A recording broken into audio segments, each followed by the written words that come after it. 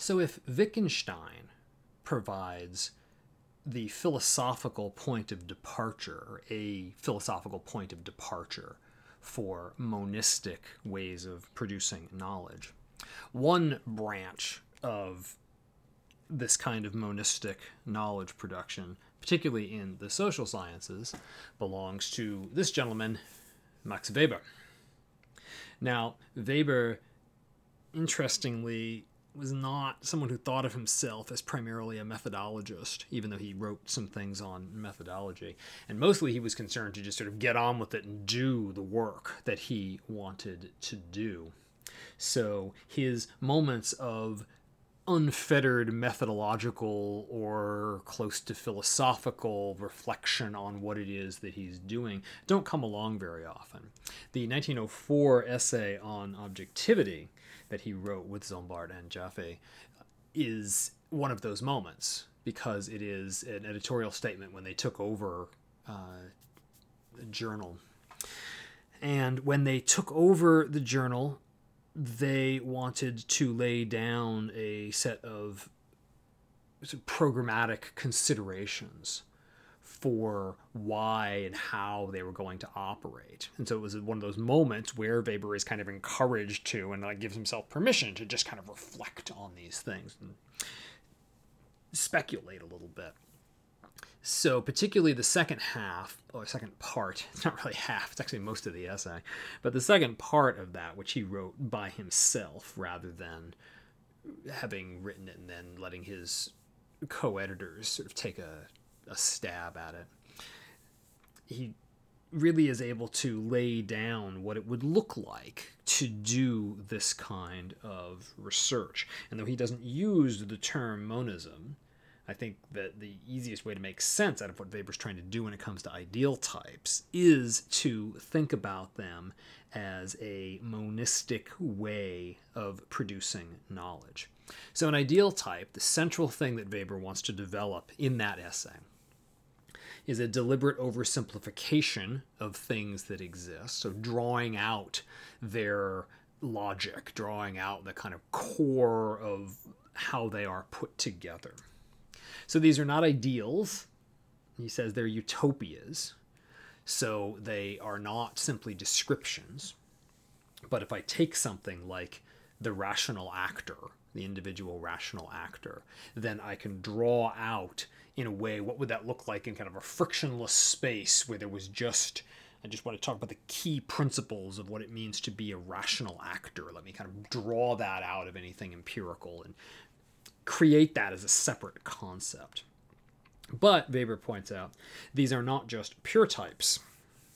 An ideal type is also grounded in a set of cultural commitments that we, the knowers, bring into the process.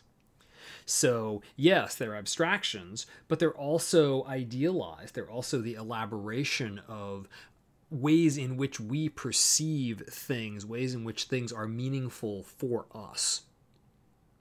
So the entire approach of ideal types is rooted in that set of concrete locations and transactions that an individual knower has as part of a research community, as part of a culture. And what they are trying to do by generating ideal types is to say, I have a set of culturally grounded values, but knowledge is not just the assertion of my culturally grounded values. Knowledge is something I do with those values to make them into useful instruments that I can use to actually disclose something interesting about the subject that I'm interested in and about the cases and the instances that I am researching.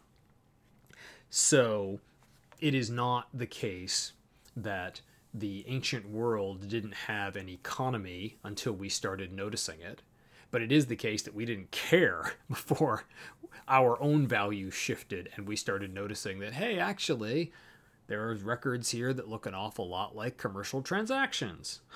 Suddenly we start thinking about the ancient world differently. So ideal typification is a systematic and rigorous way of taking our concerns and our values and turning them into instruments that we can use to show us interesting and important things about other cases. So that's kind of how ideal types work. So what does it actually mean to engage in doing an ideal type and make one? Well, the logical process that Weber lays out is something like you start off in a sphere of values. You're a located individual. You're within language games and forms of life in Wittgenstein's terms. So you're not just an autonomous Cartesian subject. You are located concretely someplace.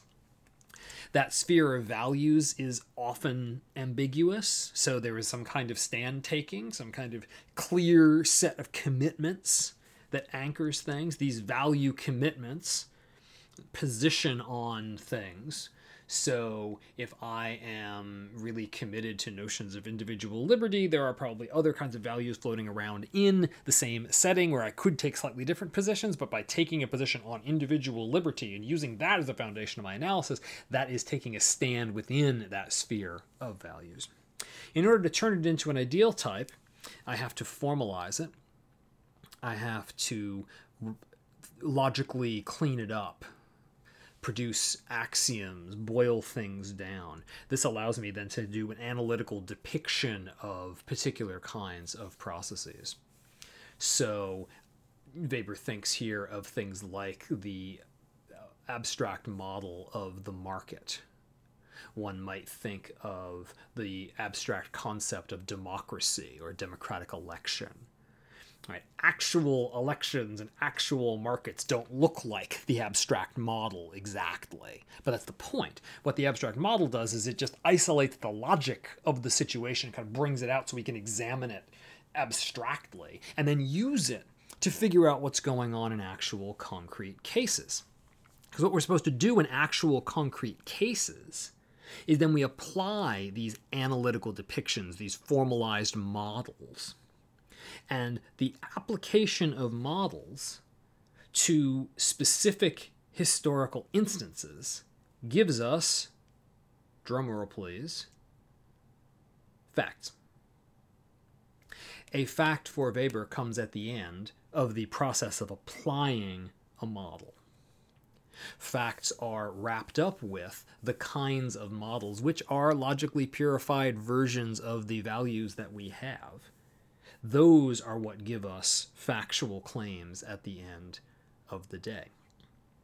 So if I have a particular ideal type about bureaucratic rationalization, and I take a look at a particular instance of a bureaucracy, and I notice the places where the bureaucracy on the ground, the actual one, deviates from the model, and does so in ways that I judge as a researcher to be causally significant for explaining the outcomes, then what I have just done is I have used my ideal type derived from my values to produce some facts about this particular situation and produce a factic explanation of an outcome by looking at the ways in which the situation on the ground differs from the ideal type model. So that is what we are supposed to be doing, Weber says, with these ideal types, and that is how we produce knowledge. Think of something like Ken Waltz's spare model of the international system, if you're familiar with this model from international studies. And what people who don't understand that it's an ideal type and treat it as a hypothesis try to do is they try to gather evidence to show that either there isn't as much balancing or states aren't quite as anarchic as Waltz thinks they are, etc., etc. All of which is sort of beside the point, because what Waltz is saying is, here is a model of the international system. And this model shows you certain kinds of dynamics. And then to use it, you would talk about individual cases and examine the extent to which those cases do or do not approximate the model. Deviations from the model are part of the finding of the situation. So that's the way Weber would suggest you use an ideal type. Now this, what I've just laid out here, is kind of the abstract process of the logically how the ideal type actually is put together and functions. The actual process of doing an ideal type is a bit messier, kind of looks more like this, right? You have a lot of data. You sort of read everything, which Weber had, read pretty much everything. You then consult other literature because you're reading primary stuff, but you're also reading secondary stuff. You're embedded in a research community, so you're going to have to know what the rest of the research community is doing as well. Somewhere between those two, you end up with categories or typology, ways of characterizing particular situations, different kinds of ideal types that help to illuminate them. So think here, for instance, of, say, Weber's 3 types of authority. You've got charismatic authority and traditional authority and rational legal authority, and each of those modes of authority have different bases and different characteristic ways of proceeding. What's interesting is after you've got that particular categorization, then when you start looking at actual cases, none of them really look like they fit exactly within just one. They look like interesting tensions between the two.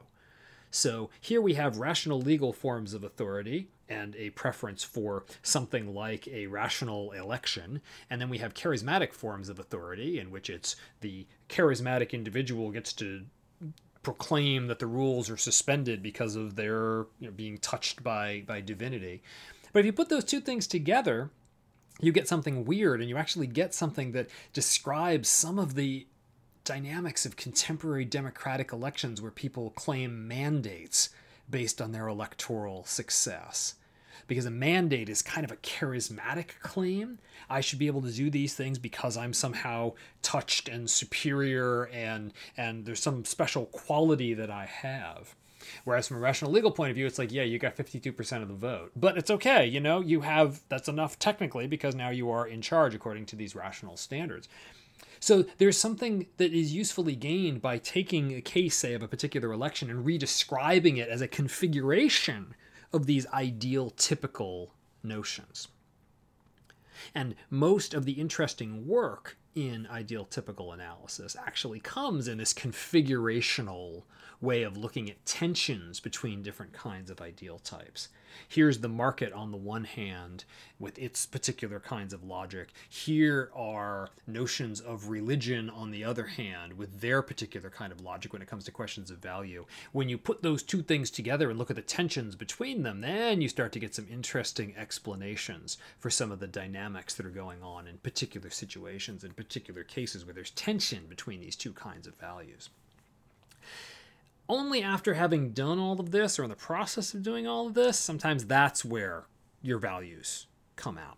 That's where you discover that you as an analyst actually do have positions, and you actually do have value commitments that have been informing kind of tacitly what you're doing.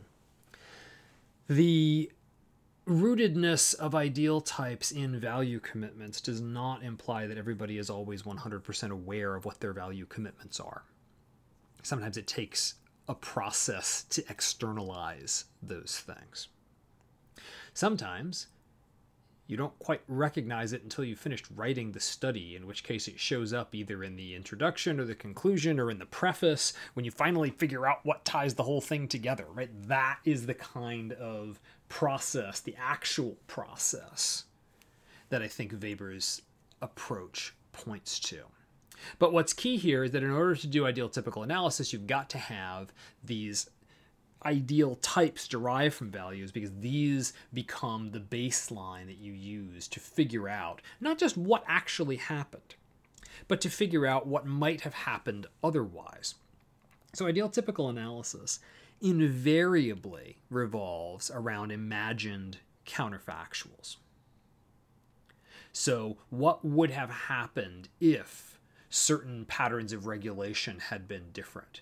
Well, the only way we can actually evaluate that is by using ideal types that will allow us to extrapolate what these hypothetical alternative possibilities would be, and then have a conversation among researchers or among knowers about those counterfactuals, and use the ideal types themselves to help sort of adjudicate what the outcomes would have been. That's how we zero in on what's actually responsible, what's actually causal in a particular situation.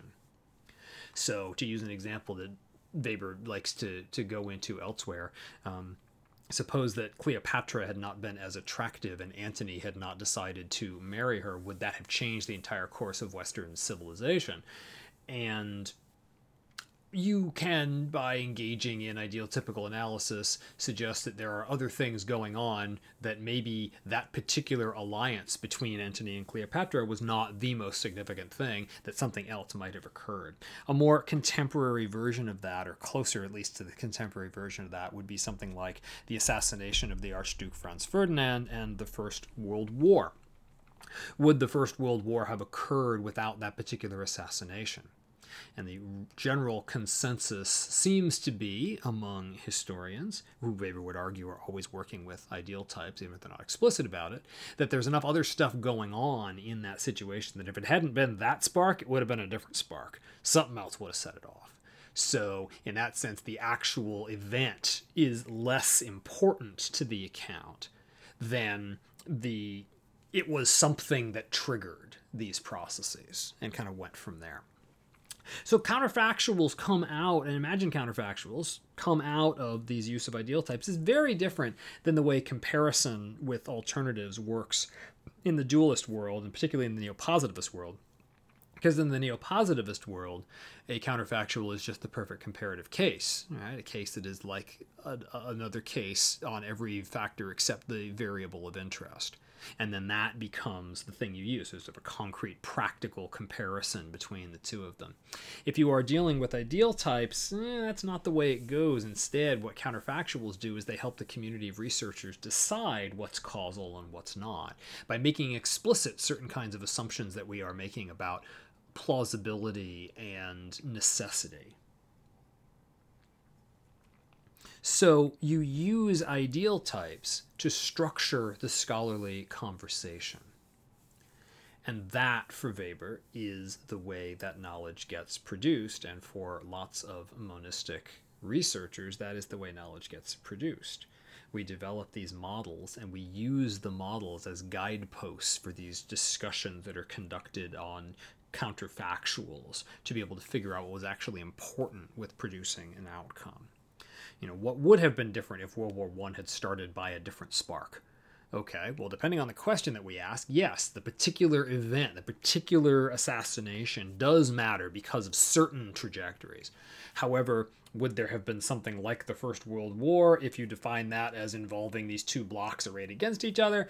One might say, you know what, given the alliance patterns, given the trajectories of things, kind of looked like we were heading that way anyway, so any spark would have actually done it. But that means that the World War I that might have happened without that spark of the Franz Ferdinand assassination, but instead a different assassination, might have had some differences in certain characteristics and not in others.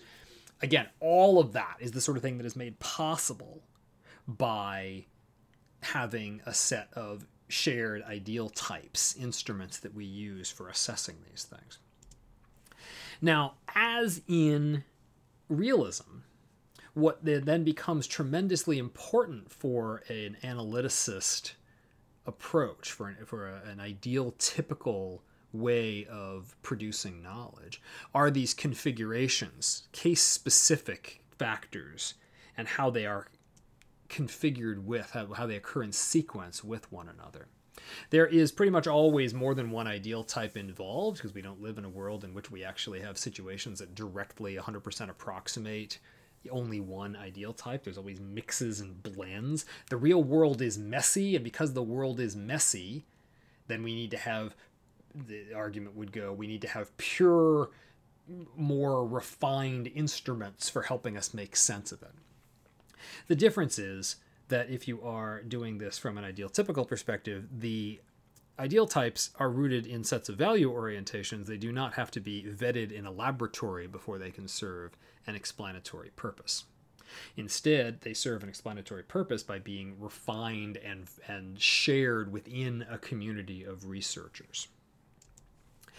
Because of the multiplicity of these ideal types, it is often the case that when we are engaged in this sort of analysis, we're looking at the way that concretely located social actors mediate the tensions between, say, rational, legal, and charismatic modes of authority, or market versus religious ways of organizing particular values.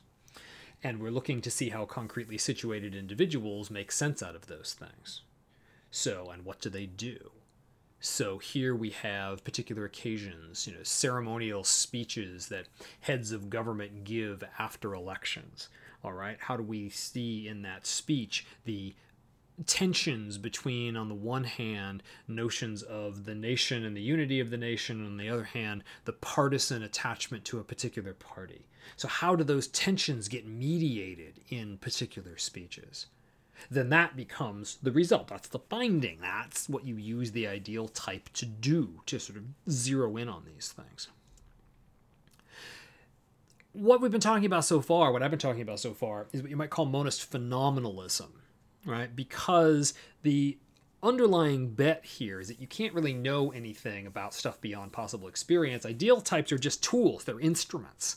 They're ways of generating knowledge, but the knowledge is always of things that are observable and detectable and measurable. So the ideal types themselves are conceptual tools. And that means that they themselves are not elements of knowledge. They are ways of generating knowledge. What this means is that you can't use ideal types to critique things. An ideal type of Christianity may be helpful with explaining certain things, but it could not be used to evaluate a set of existing institutions or organizations or individuals in terms of whether they are actually Christian or not, to use an example that Weber draws on at one point in the objectivity essay. To put this in a slightly different phrase that Weber uses elsewhere, what you can do with ideal types is clarify values, but not correct values. One of the limitations of monist phenomenalism is that it takes a set of value orientations and stands on it, and can't really criticize those value orientations, not directly anyway. There may be ways that the articulation of an ideal type from a set of value commitments might lead to some greater reflection on whether that was an appropriate value commitment at some point in the future, but that doesn't happen at the moment of its actual use. This limitation of monist phenomenalism is what leads to the other major approach to monist knowledge production, in which thinkers and critics suggest that we need to move beyond this instrumentality of knowledge. And instead of simply treating these abstract notions as tools, we have to treat them as themselves objects that can be critiqued. Yes, knowledge expresses a set of values, so on the same page as the ideal typical folks or the monist phenomenalists, but these critics would argue, the set of values and what goes into that set of values is itself socially determined, and not just by accidents of history. There are systematic marginalization and domination patterns that elevate certain kinds of values and not others. And that social determination, the critics would argue, is key to actually thinking about what it means to produce knowledge. It's not just sort of a flat equality of different values, that set itself is socially determined and is determined by questions of hierarchy, questions of power. That language game, sure, language game names the status epistemically of what we're seeing, but not necessarily the content. Different groups can play different kinds of games, and the game that is played by the powerful and the elite sanctifies a certain set of values and a certain kind of perspective on social reality, but not others. And that itself, the critics would argue, is not an innocent thing. Forms of life, as a notion, points to the fact that knowledge has social foundations and that there's concrete involvements that underlie the knowledge claims that we make and sustain them. Sure, but it doesn't unpack what those social foundations actually are. And the critics would say we have a responsibility to unpack those foundations in order to actually generate valid knowledge. All of the four approaches we've been talking about have their own understanding of validity, and their own understanding in particular of factic validity, right? They're all broadly scientific approaches. They just differ as to what needs to be done in order to produce validity. So for neopositivists, validity is about generating cross-case covariations and then subsuming cases under them. You know a claim is valid because it is reflected in the empirics in the data. The key point of validity for a realist has to do with the way in which the mechanisms and powers were evaluated and vetted, so laboratories or some sort of research tradition. With ideal typification, validity comes from those ideal typical notions being rooted in sets of cultural values and being logically rooted in sets of cultural values. For the critics, the root of knowledge in social foundations means that we have to become more aware of those foundations. We need to become more reflexive about those foundations. And that's what will guarantee the validity of our knowledge claims. There is, the critics point out, an objectivity effect of shared assumptions. If we all share certain assumptions about things, we have a tendency to think of those shared assumptions not simply as something that is intersubjectively characteristic of us, but just as something that isn't necessarily true. It's just there. There is, in particular, a similarity of social origin, they point out, that leaves people with a certain set of tacit values, and those values can then shape scientific knowledge in ways that may elude our immediate understanding. So the fact that the wealthy practitioners of biological science, and in particular those that were practicing botany, right, that they approached things as collectors of curiosities and putting those curiosities together. And that was a shared set of values for relatively wealthy individuals who thought of plants as something that were cultivated and grown in sort of an ornamental garden type way. That this, critics would argue, affects the way that the science of botany evolves, because it has this kind of collecting mindset to it. How different would it have been if the folks who were generating the science of botany were coming out of a farm perspective, right, in which the growth of plants was not about collecting them and showing them off ornamentally, but about something else. So the shared assumptions that are made, shared assumptions in social origin, ways in which people are socialized, affects and shapes the sort of knowledge claims that that group finds to be valid. Similarities of experiences based on race and gender can shape the ways in which we think things ought to be. The things that appear obvious are obvious because of these kinds of similarities of experience. Remember, if ideal types are derived from sets of value commitments, the sets of value commitments that we have may also be shaped by the patterns of socialization that we are engaged in. So it may make a huge difference and be really important if the gender or racial balance of a particular scientific field is remarkably skewed in one direction. That means that there are perspectives that are not being considered because those perspectives are not even being allowed to enter the conversation in the first place. Now, this is not about individual persons. This is about social locations. It's not about who. It's about what, where. It's about what kinds of assumptions are being treated, taken seriously. What kinds of assumptions are really being acted on? Where particular observers stand when they articulate those assumptions. So it's about social positioning and not about the simple question of, oh, I am a white man and therefore I think these things. It is instead, here are the positions. Here is the social position of whiteness and maleness in this particular society, and those two are on top of certain kinds of social hierarchies, and this leads to a very particular kind of point of view. And it is that point of view that the critics argue needs to be called to attention and perhaps transformed. And the transformation of that starts with reflexivity.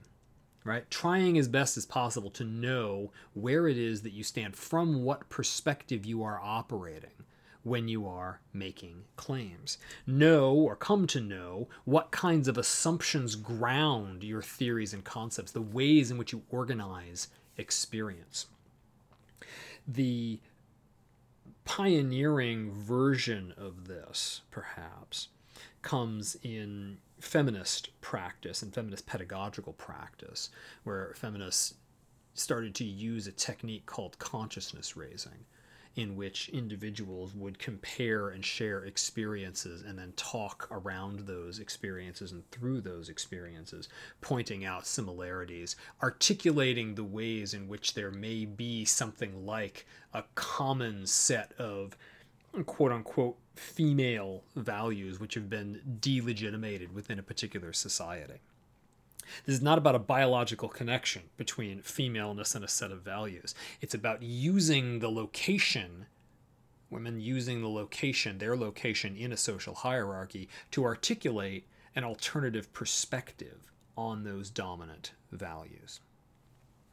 Now, you cannot know this perfectly, right? This is not about simple, transparent, oh, I think about it for a second and gosh, now I know what my values are and I know exactly what I'm doing. But what you can do is you can strive to become aware of the value orientations that you have and their location in broader sets of social hierarchies through dialogue. One of the major complaints that reflexive critical theorists level at existing dominant modes of hegemonic knowledge are precisely that certain voices never make it into the conversation.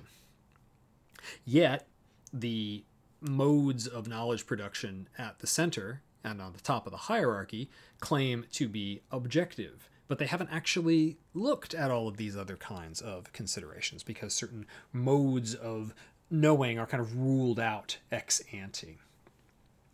So sometimes this can be gender, race within one's own society. Sometimes it's about different societies. We dismiss modes of knowing as being quote unquote primitive because they don't look like the kind of sciences that we would like them to look.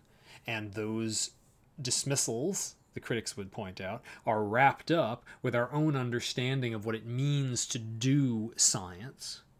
And that perhaps we need to be a little less confident in the sets of consensuses that we have come to because of our own positions in those social hierarchies. So how do you get around this? The main way you get around this for the critics is by making sure that when you are engaged in doing analysis of any sort, explanation of any sort, that you are locating your perspective not at the hegemonic center, but instead you are locating your perspective at one or another marginalized place in the social hierarchy. Several different kinds of places to start. We have the one that was preferred by this gentleman over here, which is that you start with the workers, perhaps the workers of the world, maybe they should unite. And by looking at things from the perspective of the alienated laborer, you gain a very different understanding of how capitalism works. And so that early foundation in questions of alienation for Marx is then what turns into the broader systematic accounts in the various volumes of Capital. But the perspective is not the perspective of the owner. It's not the perspective of the labor boss. It is the perspective of the worker that grounds the approach. And interestingly, of course, Marx himself is not a worker. So he doesn't, further to show you that it's about perspective and not necessarily about individual attributes. You can adopt a perspective without necessarily being a member of that group, as long as you are sensitive about it and you take care. Or you can write from a perspective that you actually happen to inhabit, which is what this gentleman does for the most part. This is Karl Mannheim. And Mannheim is one of the people who starts and invents what we now have as the sociology of knowledge.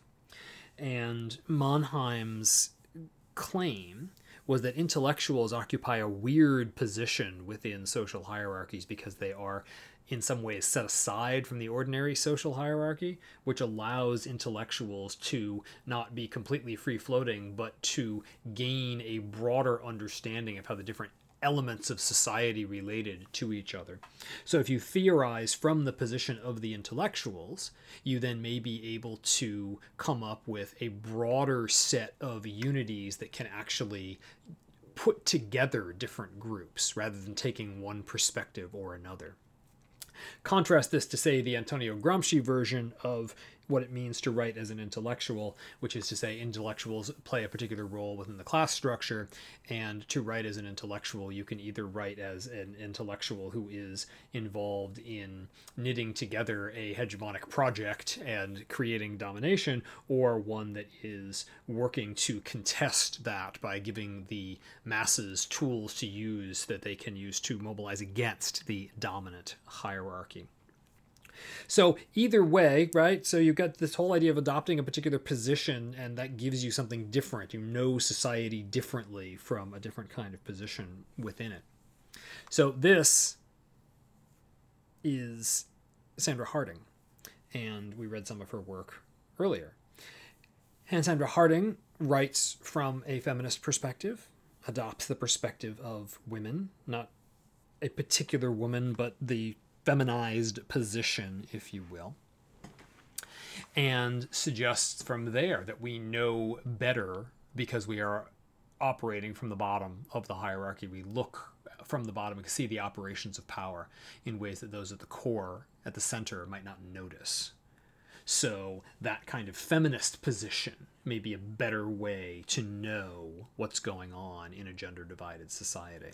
Similar argument is made by W.E.B. Du Bois when it comes to questions of racial minorities. Du Bois' famous way of expressing this is that if you're raised as someone who is black in a race-divided society where black is frowned upon, then you develop a double consciousness, right? A way of understanding both the dominant from its own perspective, but also your own experience, which is the experience of being dominated.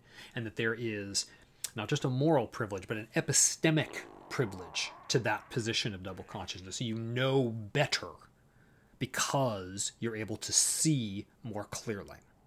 Common to all of these kinds of approaches, right? This notion of starting at the margin is that it has an epistemic power. You know better because you are not subject to the kinds of objectivity illusions that the center is subject to. So marginality is a better place to begin when it comes to knowing things. You put these two together, you put these sorts of things we've been talking about, these criticisms together, and you come up with a position that I think is best characterized as monist transfactualism. Just like the ideal type stuff we were talking about earlier in this lecture, it's still monist because mind and world co-occur. They still co-constitute each other at a very deep level. But monist transfactualism is, of course, transfactual, right?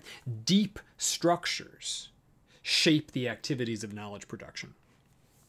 And these deep structures, though, are not realist. They're not like really out there in the sense that you could stick them in a lab and measure them and poke at them and prod at them and figure out what their unrealized potentials were. Not in quite the same way. Instead, what reflexivity does is allows us to see the influence of these deeper structures, these broader patterns of organization, in our daily activities. We find traces of the structure on our own lives. So Du Bois and Harding both write from positions of having experienced being at the margin and using that as evidence of the broader marginalization patterns. So the approach to structure is different here than it would be if you were a dualist. If you were a dualist, you'd have to ask questions about like, well, does patriarchy really exist? And then how would we know? And then we have to go out there and see if we can find patriarchy. If you are operating from a feminist perspective, it's not does patriarchy exist? It's patriarchy is a way of organizing these experiences, and it is a compelling way of organizing these experiences, which means that it's not just some arbitrary set of values that we have happened upon, but it has some traction, it has some purchase on things that are beyond just experience itself. The utility of a notion in organizing experience, particularly the experience of marginalization, is evidence that it is something other than just a useful oversimplification, more than just an ideal type. For a practicing feminist, patriarchy is not just an ideal type. For a practicing Du Boisian or critical race theorist, right, racial hierarchy is not just an ideal type. Instead, it touches on some broader potentiality, some broader formation.